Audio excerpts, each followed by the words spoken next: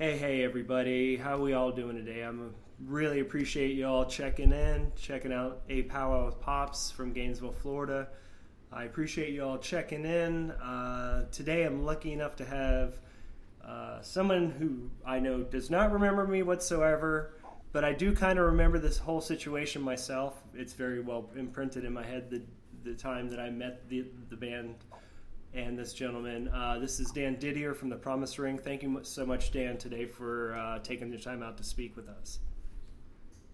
Oh, hello, and thank you for having me on. Yeah, no problem. The reason why I've been bothering you and hitting you up is because what I'm doing, and part of this show is I live in a college town, so I'm always usually working in places. I'm almost 48. I just turned 48.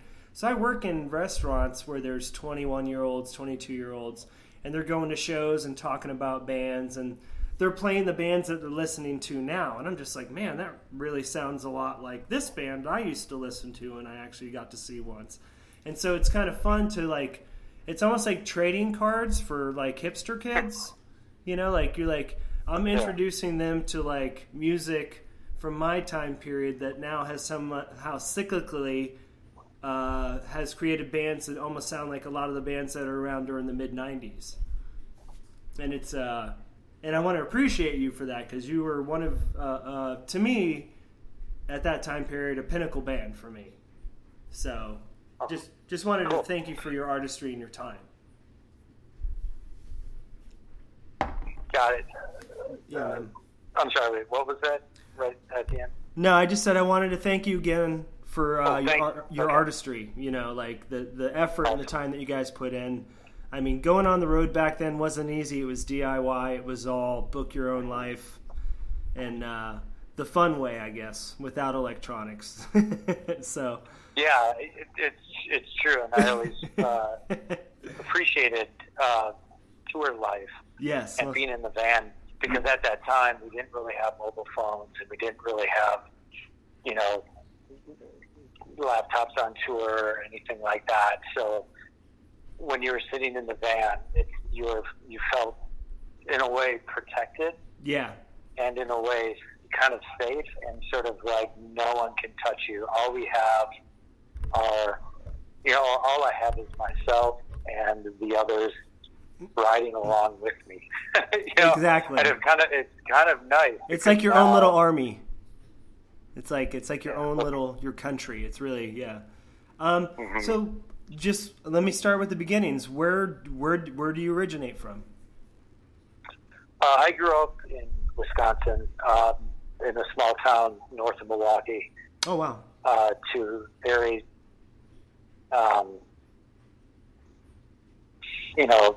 classic, suburban right. Upbringing. Okay. Yeah, and kept busy in high school. I was really into music and theater, and I just kept myself busy that way to kind of deal with how miserable the suburban mall lifestyle, real high school experience can be. So I'm like, well, if I just keep myself busy enough, right, and do as much as I can doing the things that I love in and around music, right, I probably can get through this. Right. And that totally helped. Awesome. So what sparked your interest in music? What was it that grabbed you? What song? What was it that is your family musical? Did you come from a musical background? I mean, I wouldn't call it suffer, but I have been inflicted with big brother syndrome. So whatever my brother was into, I gravitated towards. So luckily, it was not good. sure how he got into it, but he got into new wave and goth and skateboarding and stuff like that. And I was sort of like, oh, that's kind of cool. I like that. Yeah. So then I started exploring that. And then, and that sort of got me more into punk and hardcore, where he didn't really go that route. Yeah. There was a little bit of divergence, but The Cure and Echo the Bunnymen. Did he understand it though, that because you were the younger brother, you kind of had to go a little bit different? Yeah, right. Yeah, like you couldn't Like, completely copy him. You had to do it. Yeah. You had to take it one step up. You're the little brother. You got to be like, dude, listen to this That's shit. right. This is Totally called true. DRI crossover. Check this out. Yeah. So I mean, and so listening to that music and then starting bands in middle school and high school that were more punk and hardcore sort of got me into then Nice. what was happening in the big city of Milwaukee and getting to know a lot of the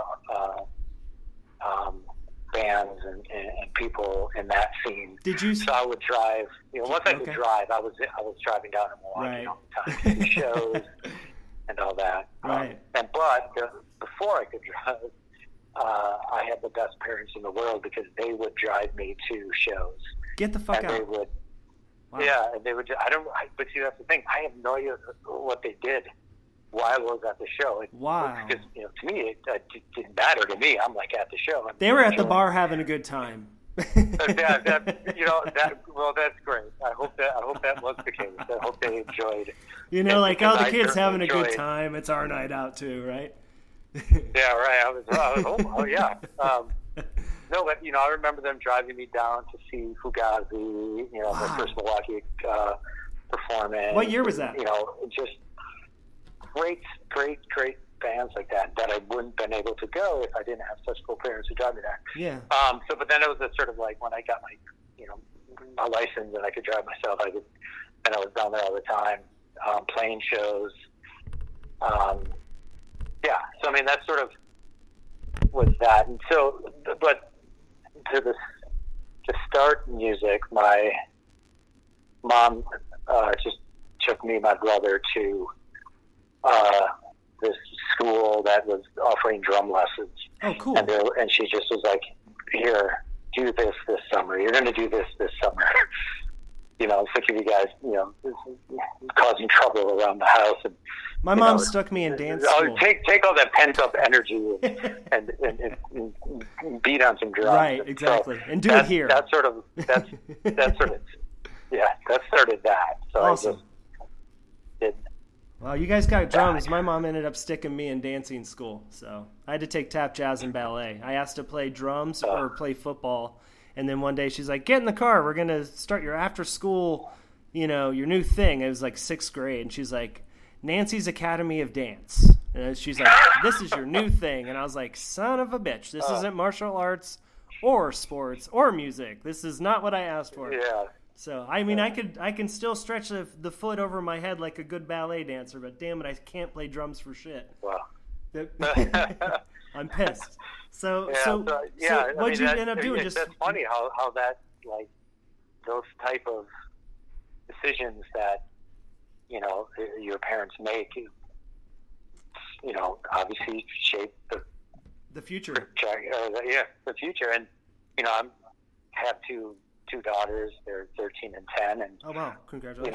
That I keep thinking of that too. Like, what decisions am I making, or what things am I exposing to them, or what am I like? Whether it's just ideas or but I grew up to parents from Florida or anything like that. That's gonna right help them. That's awesome. No, so as you were going to shows in Milwaukee, what was that like? You get like 15, 16, you get your license, you're going with your friends. Are you guys checking out? You said bands like Fugazi. Like, what era is this? Is this like 87 to 92-ish era?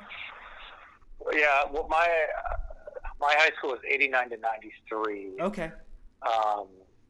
And so around that time, it was, there was this all-ages club called the Unicorn, which was this fire trap in the basement of this one building downtown. Oh, wow. And we would go there a lot. So I saw, that's not where I saw Fugazi, but I saw, like 7 Seconds, Instead,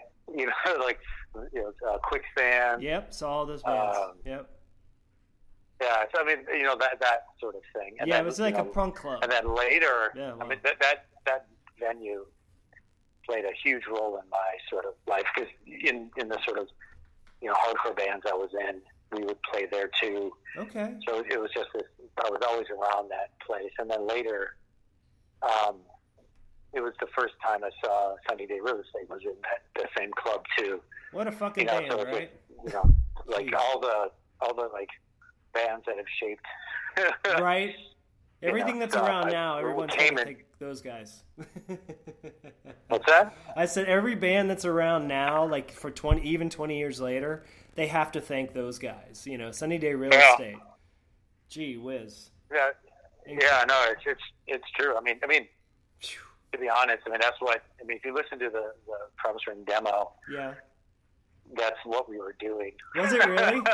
We're like, we got to do something like you guys were totally stealing it, borrowing it, right, making it your own. Yeah, totally.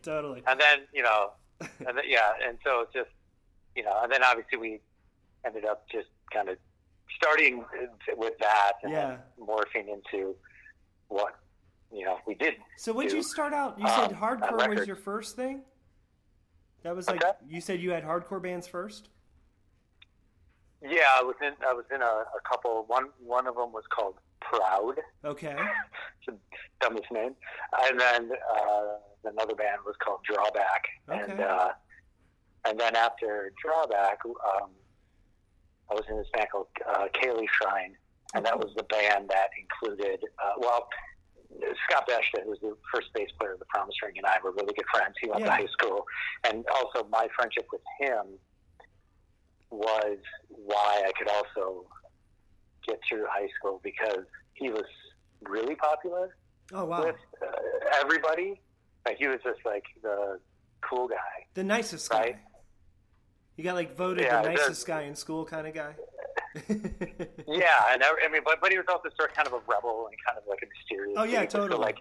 So he was friends with the sport dudes and the music dudes and the geeks. Everybody. He was nice to everybody. And I was like, yeah, and I also skateboarded, so that was sort of fringe at the time. So it was like, it was like us versus the jocks kind of mentality back then. Oh yeah. But because he was cool with them, and I was his friend, I never really got fucked with in that regard. So it was sort of like, so that helped too. So anyway, so me and him were in these bands. Okay. So for the first, So 3 bands. So after these, bands... I guess it was in 4 bands with him in total, including when he was in the Promise Ring. Wow. Okay. So when did Promise Ring, when did that idea and that whole concept, when did that come together, and how did that sound come about? From playing hardcore to that. The band I was in called Kaylee Shrine before Promise Ring, we were starting to dive. We're getting more influenced by, kind of like more quicksandy type sound than Youth of Today or anything kind of like more metal. Yeah. Anything what Drawback was doing. So it was sort of a transition band. And then there's another band in Madison called None Left Standing, who Jason Giannivico, the guitar player, Promise Ring, was in, and both Kaylee Shrine and None Left Standing kind of broke up at the same time, and we were playing shows together and booking each other in Milwaukee, and then they were from Madison, so we went, we would go to Madison and they would come here and we'd just play shows, and we kind of started knowing the same people, just kind of helping each other out and networking pretty much. Yeah, so when they're like, oh wait, we're gonna break up, whatever. Right. Oh, you guys are gonna break up, or whatever. Like, oh, hey. So then we were gonna do a new band with me and Scott, and then Matt from Mellow City, and Jason, Matt and Megan. Oh wow. And so that was gonna be this new band. But right when we were gonna start practicing, and they would drive in. They were both from Madison, so they'd drive in and we rehearsed in Milwaukee, and because where Scott was living, it was just like a duplex in near the university. We would put basement shows on in there, right on, and all that. So it was just we'll just practice there. And right before we were going to do our first practice, Matt was like, I fell in love with a girl in Bloomington, Indiana, and I'm going to go down there. So, sorry, guys. Oh, shit. So then we're like, well, we don't really want to, like, okay. Classic. Okay, so then Jason's like, well, you know, a good friend of mine, Davey, he, you know, is interested, you know, he was interested in maybe starting something new. And Davey and I were both going to university at the same time, too, so I'd seen in and around campus, or we knew each other from the scene, but I didn't really, like, know him. Right. And we're like, oh, yeah, that sounds like a good idea. But at that time, Davey was still in Captain Jazz. Oh, wow. But because he was just playing guitar in Captain Jazz. Okay, yeah. He really wanted to do. I just listened to them not that long ago. That's weird that you said that. Wow. You know, he wanted to do, like, if I'm going to do this, I want to sing or whatever. So we're like, that's perfect because none of us want to. None of us, right? You got it, bro. Yeah. So then we just, then we just started. Wow. That way, practicing in the basement of this. So kind of on a whim, almost. House. Yeah. Okay. Yeah. And then, little by little, we were just started, you know, just going. What were the years your progression from where, like, you started till you guys made, I don't know, what year was it? I think we saw you. I think it was 96. It was the Green Bay Patriots Super Bowl. Yeah, this is where it gets kind of like 96, 97 ish. Well, so 90. We played our first show, if I remember correctly, in March of 95. Okay. And then things progressed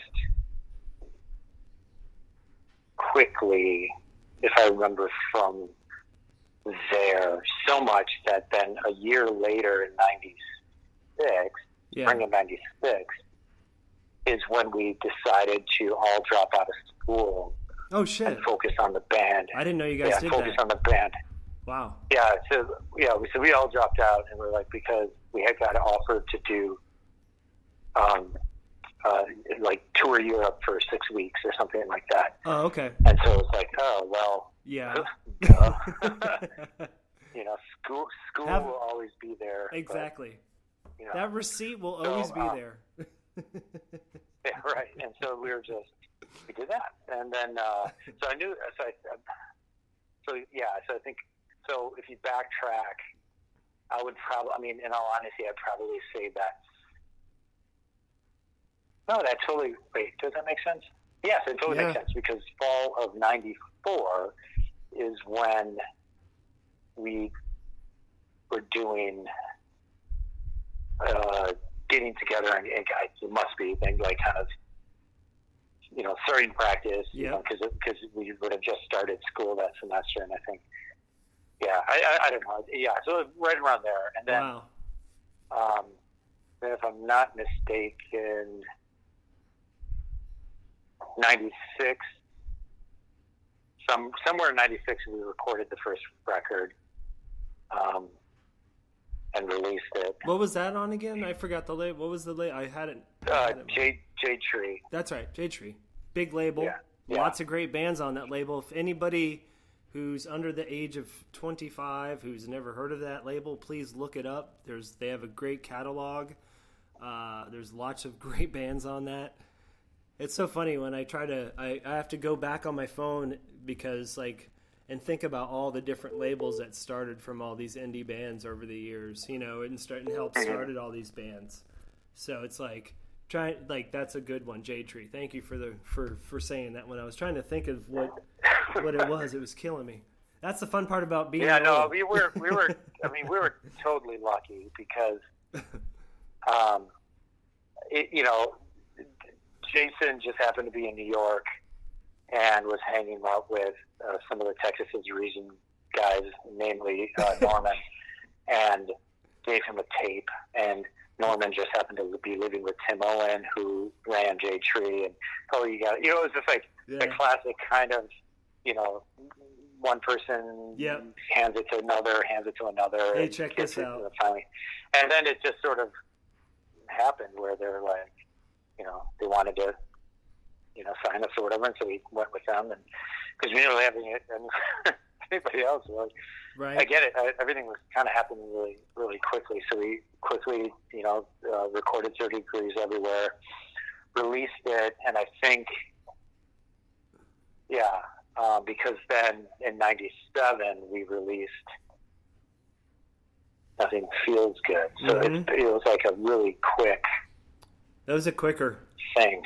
So did you expect it to do that? Like when you all got together and you started playing music, did you feel something different that you felt in those other bands that you played in? Was just like, there's something about us and what we're doing that's not really what's going on right now and is different enough and doesn't sound like this band from the West Coast or this band from the East Coast, or can't be, you couldn't pinpoint you as a band and really say you sounded like anyone else on J Tree, so that you guys stuck out a lot. So it was like, did you expect that? Were you just surprised by it? I mean, or was everybody just like, it was like a serendipitous moment, like it's one of those things that could happen, it's one of those things that can't happen? Yeah, I mean, we made that decision in the spring of '96 to be like, when we dropped out of school, it's like, we're going to do this band. So whatever we need to do, we're going to do this band. So, there was a lot of, like Jason was really good as this sort of, band leader as far as getting shit done like that, Right. He was the reason we got on J Tree, because he was out there like, hey, listen to this tape, check it out, and just that sort of drive from us, from all of us, but him especially, like, was the reason we, just kept working. And it was sort of serendipitous because people, as hard as we were working, right, and just touring and doing whatever we can, and just kind of being, nice people around the road, and right. No, you guys were very nice to me. I was drunk off my ass and said a lot of dumb shit, and you guys were super kind to me the whole time, and I really appreciate that. So, I mean, I used to be a big drunk back then, so I was just like, because of social anxiety, and so I remember being really. That's so funny. It sticks with me 20 some odd years later. Like, that's one of those moments where I wish I wasn't as drunk as I was, so I could be like, dude, I'm really not like this. I know I'm from Florida, but this is not really who I am. Like one of those moments. But no, you guys were always. I mean, even the one time. I mean, even you doing this now is a kind gesture as an artist and someone that, as an artist, it takes each one of us all a different length of time to find our true voice. None of us all find it at the same time. And those that get to find it and get to share it, I'm glad I get to share this moment with you now. I just wanted to bring that up because I just always still embarrassed about that time up there. I mean, the football game was great, but I got too wasted and I started talking dumb shit. So I don't even remember what I said, but I'm sure it wasn't the friendliest thing I could have said to somebody, but that's the kind of idiot I used to be. So apologies to everyone in the band. So, no worries. No worries. But, so things blew up. You I would say for you, maybe like more than you expected. And then where did you go from there? Like, what was your aspirations after you put yourselves into the band and you're like, we're going all in? It was just, let's make a better record than the previous. Let's write a better song than the previous. Let's be a better live band tonight than we were last night. Mm-hmm. And, it was just sort of that mentality, I mean, but also we were pretty relaxed about it too. It's not like, we were, because if you still see us, we're still goofballs, we're still bopping around, and right. We're still just, being, like to call it like a controlled slop. Right. No, I got you for sure. Like, yeah, we're, but, we can reel it in. So it's like there's a fine balance. I think the fact that you were going on stage, college students first kind of probably helps you in a way you were already in search of a higher knowledge of some sort. And when you guys quit school, you went for a higher knowledge of music, it sounds like. Yeah, that's fair to say, for sure, yeah. You know what I mean? Like, you wanted to grow as artists and musicians. You wanted to be, of course, I would imagine every one of you were like the drummer's like, shit, I have to get some, my foot patterns have to get better, my hi-hat hits have to get tighter, guitar, my shit's got to get, I have to get smooth, my transitions. Bass player's like, man, I have to get more on the frickin', ride the ride, do the do. So that's the one thing, like, some people, I always laugh at some people that play music for such a long time but don't ever seem to grow as musicians in a way, because it seems like they don't care enough about it. But then, I mean, I've played in bands with people that acted like guitarists, but then in the end you realize they weren't guitarists. They were just more like someone who wanted to be in a band, One of those type of weird things where it's like, I thought we've been doing this for 2 years now and you really don't want to do this? Like, you just wasted 2 years of my life for real, like those kind of things. So it's like, you guys were... that's actually a good point, because with our decision of just like to kind of go for it. Yeah. We all sort of had we were all on the same page as saying, well, this is sort of it. Like, this is, especially when things started ramping up, and we were all sort of the mindset of like, well, this is it. Like, this is what, like this, we all trusted each other too, to be like, no one fucked this up for us kind of thing. We all were kind of like, we were all sort of a very, we're all on the same page all the time, which was that's good. I mean, obviously towards the end, that wasn't necessarily the case, but for that, in the beginning, for the first, few records, we were all in, and, and trusting of everybody else to be like, you know what you need to do, and you know what you can't do, and you know what you should do, and I trust you to do that, and you trust me to do the same. It was a very, it was like a very close unit in that regard. Okay. That being said, there was, well, especially between me, Jason, and Davey, because we always had a rotating cast of bass players. Why was that?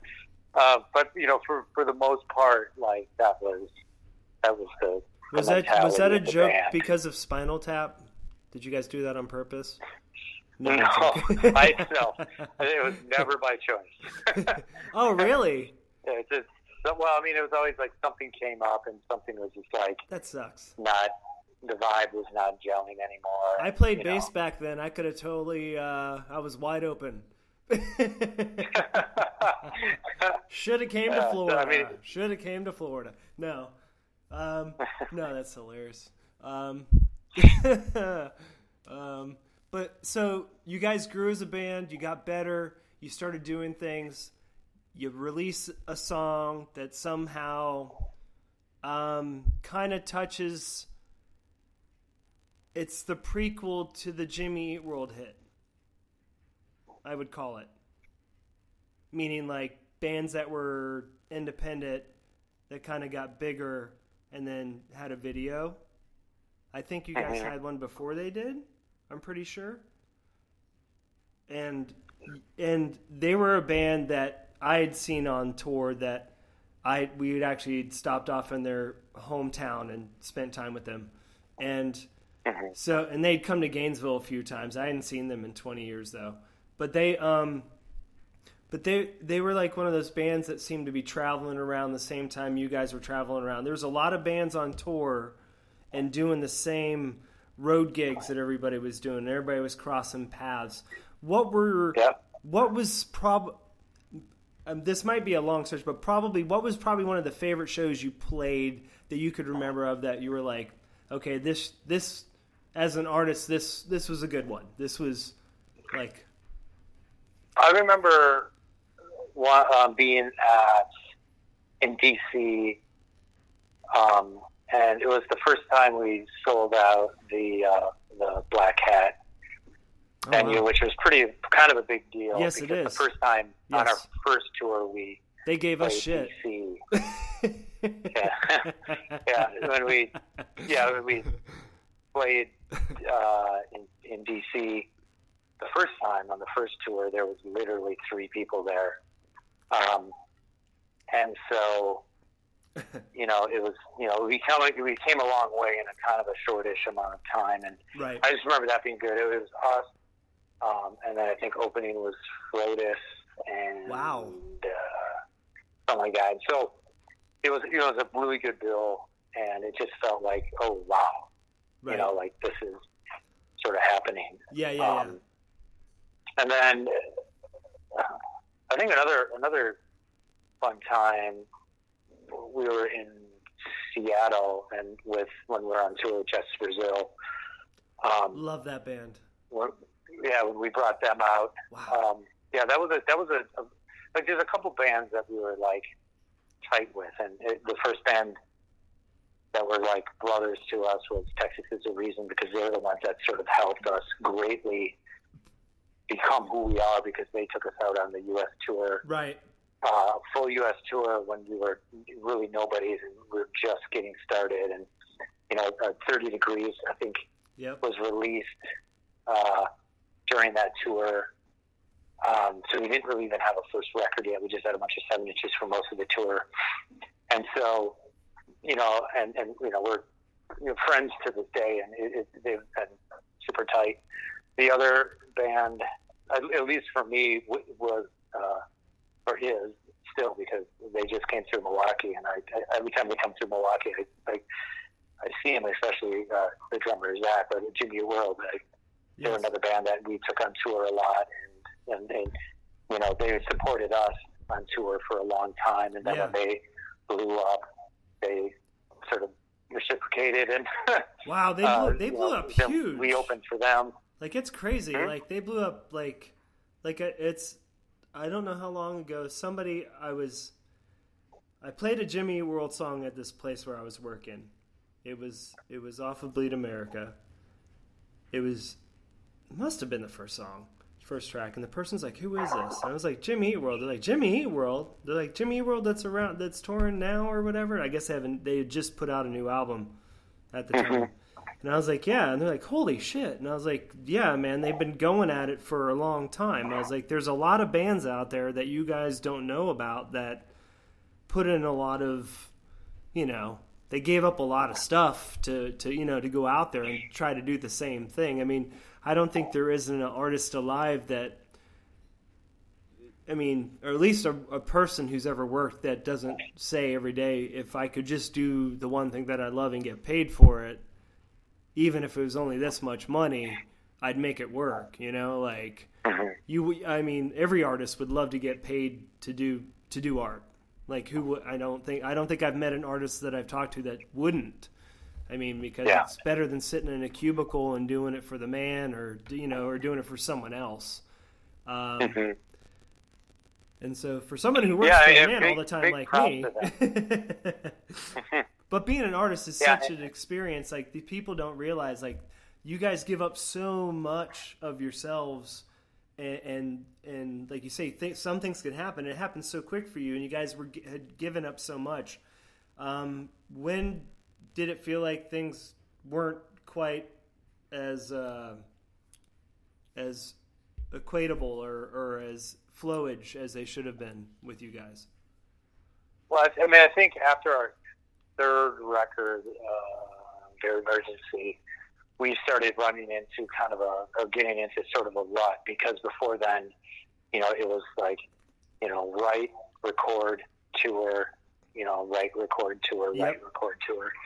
And, it just got, and then the, three albums on one label, it just seemed to kind of we're in a rut, and we were kind of like, well, now what do we do? Do we just keep doing this? It's kind of boring. Right. Are we challenging ourselves enough? And, were they trying to kill you with the big tours, like in Europe and stuff like that? Were they trying to overwork you truthfully? Or do you think you were maybe trying to overwork yourselves at the time? No, we were never had, the label never gave us really any pressure. We didn't have any, the only pressure we put on was ourselves. Right. Jay Tree at the time were super chill about everything, for the most part. Right. But yeah, no, it was just, we just put ourselves into this scenario where we just were cranking out albums and tours, and we just kind of got burnt out. Yeah. And so it was basically when Davey was diagnosed with the brain tumor and subsequent surgery and healing time, where we had a break in the band where we had to stop. Right. Because before then we just kept pushing ourselves and kept going and going and going. So it was sort of like us feeling like this is an unending cycle, coupled with this forced stop in anything. No, that happened to a lot of bands. Seeing your friend have to go under the knife to get the softball size tumor removed from his head.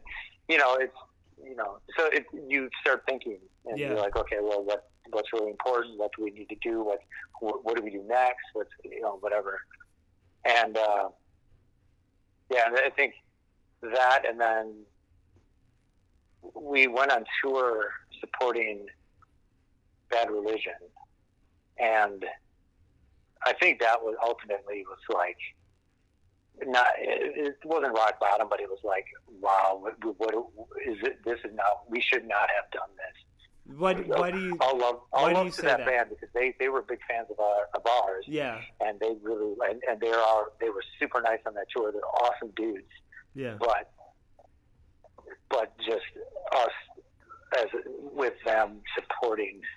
If we were doing anything else, like playing chess with them, right, or doing or just like hanging out, or just anything else, that would have been great. But having to perform in front of their fans just killed us on that tour. It was just brutal. Not the same. I don't. Not receptive. No, I don't see it receptive at all, because of California.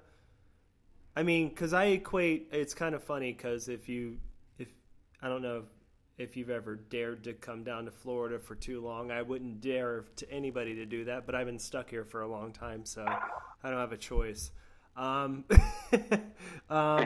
But it's funny because, like, on the west coast of Florida, we all listened to West Coast punk rock. On the east coast of Florida, they listened to East Coast punk rock back in the day. It was such a weird dichotomy in such a small state for us.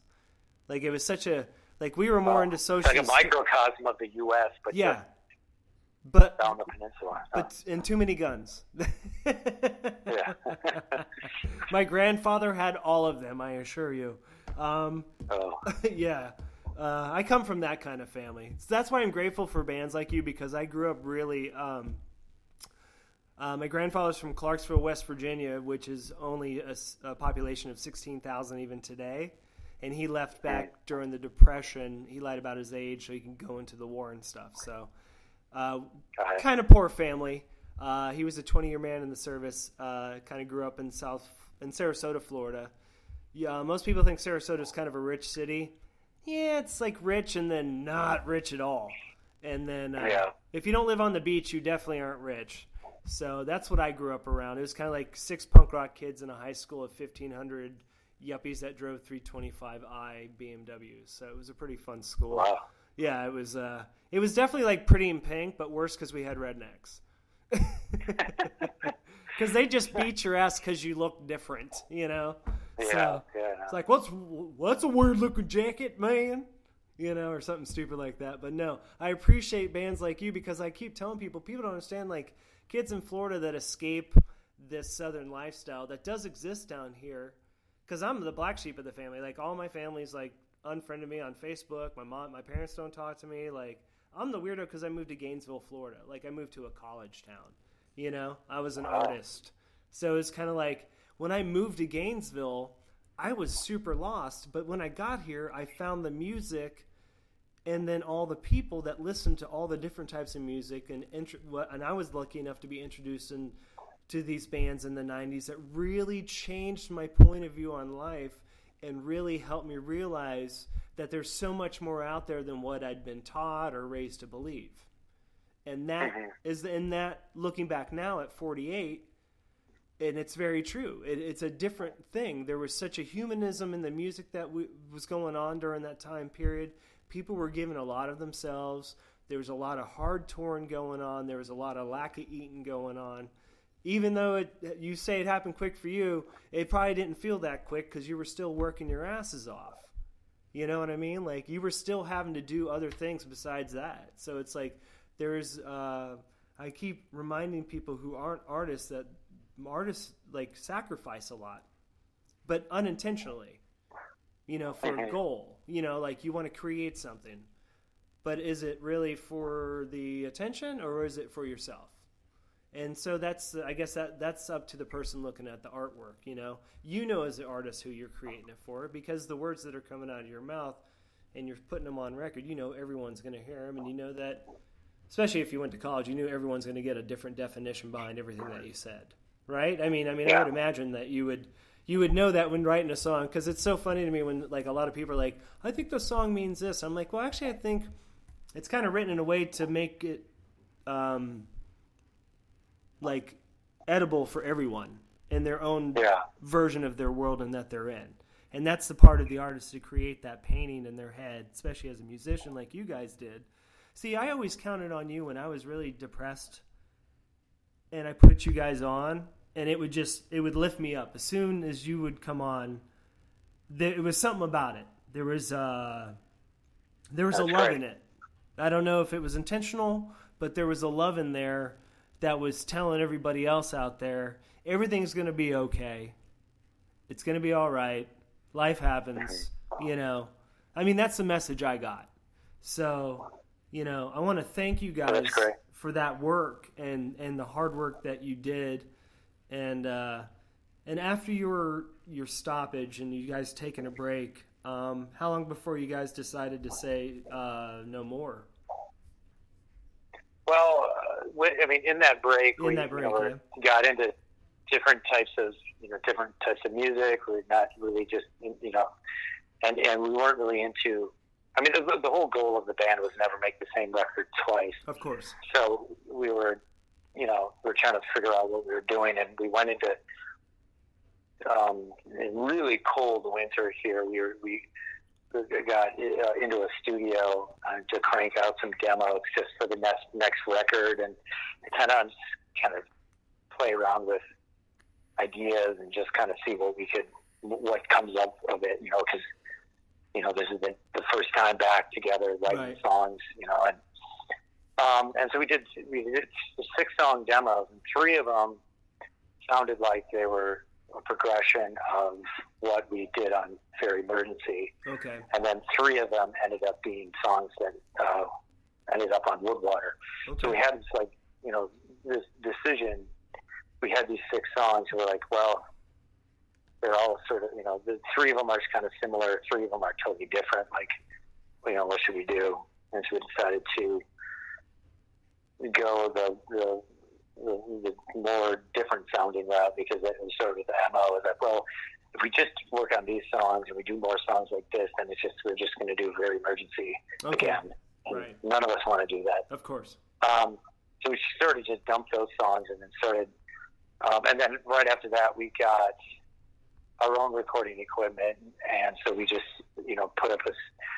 built a studio in our practice space, and just went there every day. And wrote the Woodwater songs that way, and and then that was sort of, and then at that time too, we were like, well, maybe we should see what we can do about not being on J Tree anymore. Maybe there's something else out there. Maybe let's just see what we can do with that. And so then we ended up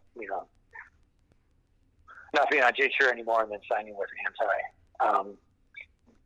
For Woodwater, and then then after that, then it was sort of like we're putting our necks out so far with that record, knowing that we were just going to get killed for it.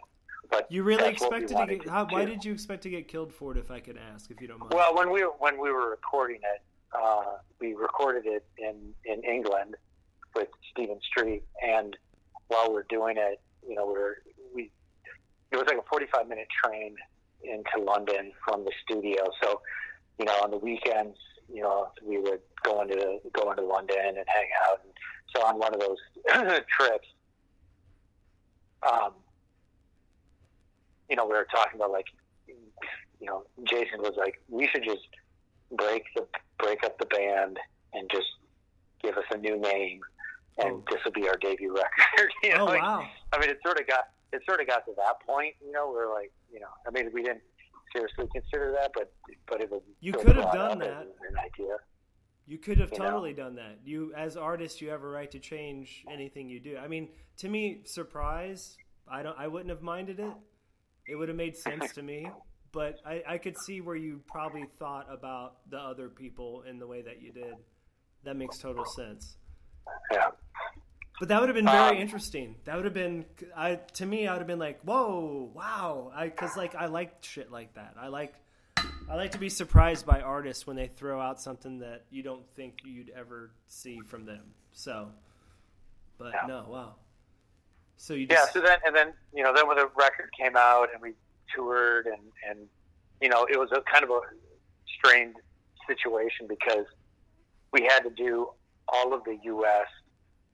Oh shit! In a month. Whoa! Wait, no. We had two.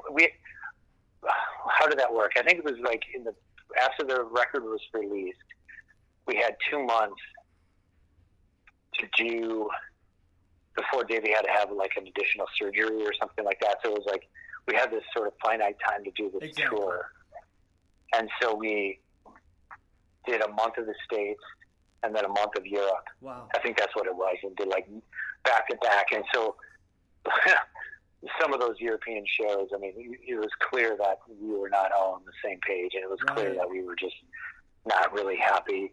Wow. And things were getting kind of spiraling out of control. Totally. And then when we did, and then then our last tour, then after the surgery and a little bit of recovery, I think that we did the Plea for Peace tour, and that one was, that was we weren't. Yeah, it was just this crazy thing where it's just like one bad thing happened after another. Like it was supposed to be, Poison the Well, us, and then International Noise Conspiracy. I think were the last 3 bands. Oh shit! But then the drummer of International Noise Conspiracy had something go.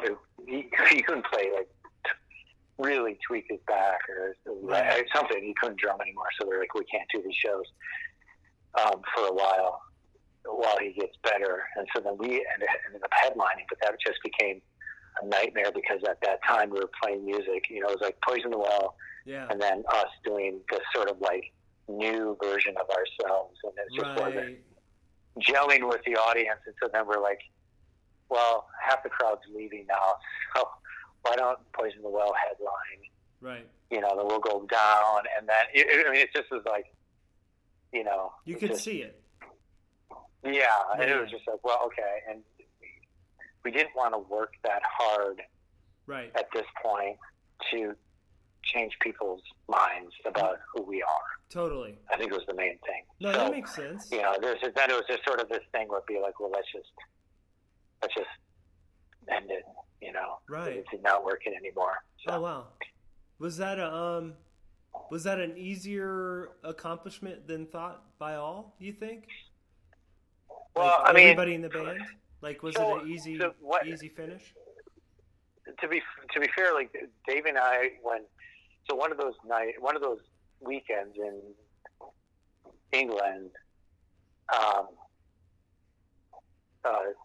Jason and our bass player at the time, Ryan, went to Amsterdam. They just found a cheap flight and they just flew to Amsterdam for the weekend. But then Davey's like, and I were just we're just going to stay back. We're going to stay back at the studio. And then we started working on songs, like just new songs. Like over here, we have this whole studio at our disposal. Let's just start writing. Yeah, you got some new stuff. And then, then during the whole sort of, downfall sort of thing, Plea for Peace tour and all that. Yeah. Davey and I had dinner together one night, and we were sort of talking about, ending the band, but then continuing on with the stuff that we started working on back at the Jacob Studio in England. Like, oh, well, let's just do a new band, and we start, kind of with that, what we were doing there. So I already knew I was going to keep making music, with AB after this. So whatever happens, I know I was still going to make music. I think for Jason, it was a little bit of kind of a blindside, even though he knew that it was happening. Right. I mean, just because, it had to happen at some point in the near future from, yeah. So then, that was that. And then, Dave and I started doing the band Maritime after that. And so then it was just sort of, it was definitely a slow start for that band, and we had the same sort of like members issues and all that stuff. But, but at the end of the one band, it was sort of like, well, let's just, you and I keep going and see what happens with, Yeah. Yeah. So that's sort of how it sort of went down. Yeah, it sounds like it definitely doesn't sound like it normally would if you were to tell that story. It's not quite the the usual, like, hey guys, guess what? Yeah. But so after you guys split up, did you so you started this other Maritime, you said, and did you continue that for how long? Did you continue that for? A very long time. We're still not technically broken up, but we're on this indefinite hiatus. Okay. We played our last show in 2016. So you guys, every once in a while, started when we were 2002, 2003. Okay. So we were there for like 13 years or so. So every once in a while, you guys you're not broken up, but, like you're not on a definite, like you're not touring all the time, so. Yeah. Okay, right on. Well, that must be a kind of a good thing to hold on to and know that you still have even now today. I mean, like, it seems like something you could, if you both felt artistic and wanted to spend the time together, you had it there to do it. Mm-hmm. Sounds like a good release, like musicians always need a release. They need some sort. I mean, I played music for attempted to play music for 15 years. And as you see, I do podcasting now. So that's how good I did music. So not that well. My wife said I had to stop being a rock star. So, or pretend rock star. See, Gainesville, there's no rock stars. So, but so what do you have going on now? Do you have any music thing going on now, or are you just doing life? So I do. I'm actually in a new band called Dramatic Lovers that features a lot of guys that were in this other Milwaukee band called Decibel. Cool. But I'm actually playing keyboards, so I kind of switched gears. Like towards the end of Maritime, we're playing keyboards and drums. Okay. And so I got into a lot of getting into synthesizers and awesome. Embellishing the sounds that we were already creating, with those, with just some synths. And then when this band started, they were like, oh, do you want to play keyboards in this? I'm like, oh, sure. That would be a challenge, because I'm not really that good at all with that instrument.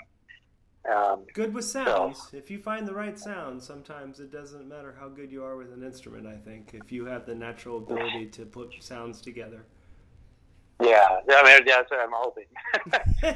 We have a record out now. And, awesome. I mean, we're not, but again, we're like... Did you guys put it out yourselves?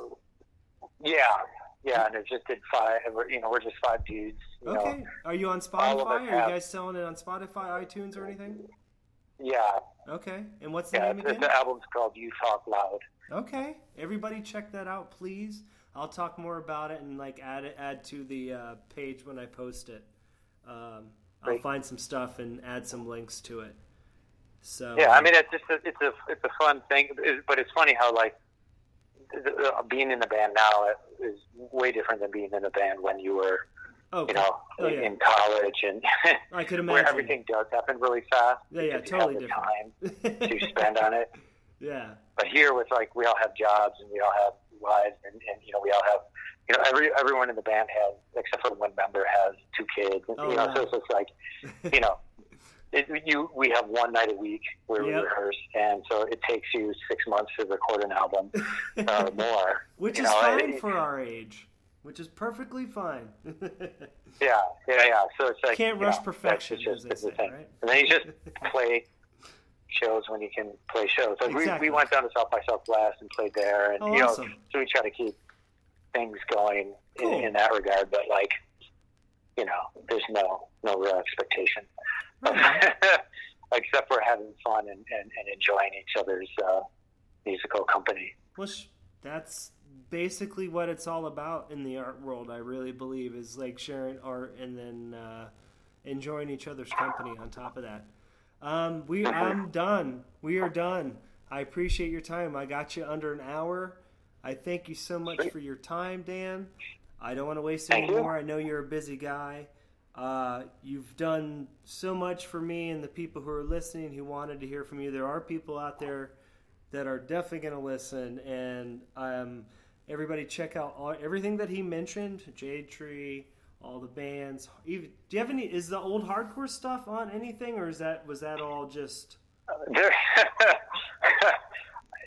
Because I got friends that are still into old hardcore and stuff, so if you've got something... so if you go to... The only place that my sort of hardcore band drawback is if you go to mkepunk.com. Nice. I believe. My friend Jeremy started this site with his friend Martin, and they just started releasing online, out of print, or like Milwaukee records. Oh, that's tight.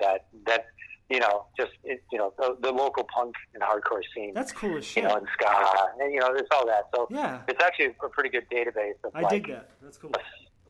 Yeah. So then, so that's cool. It's on awesome. That. And no, there'll be some people checking it out for sure. We should stay. So again, Dan Didier, thank you so much for your time, sir. Thank you for taking the time to talk to me. And folks out there, please check out all the information that he left for you to check out. And I appreciate you all. Dan, I appreciate you. The best to you and all of yours. And we'll be talking again someday. I'll hopefully maybe not once. Hopefully the next band, we could do something with the next band and, go from there. Who knows? But sounds good. Yeah, man. I appreciate your time. You take care of yourself. Everybody out there listening, you all take care of yourselves. Pay it forward as much as you can, and always lend a hand. And everyone, if you have a moment and you have a couple bucks, throw some money towards the Bahamas. They're hurting pretty bad. So I appreciate you all so much. And Dan, you have a wonderful evening, and everyone listening, you all as well. Take care. Take care. Bye-bye. Peace.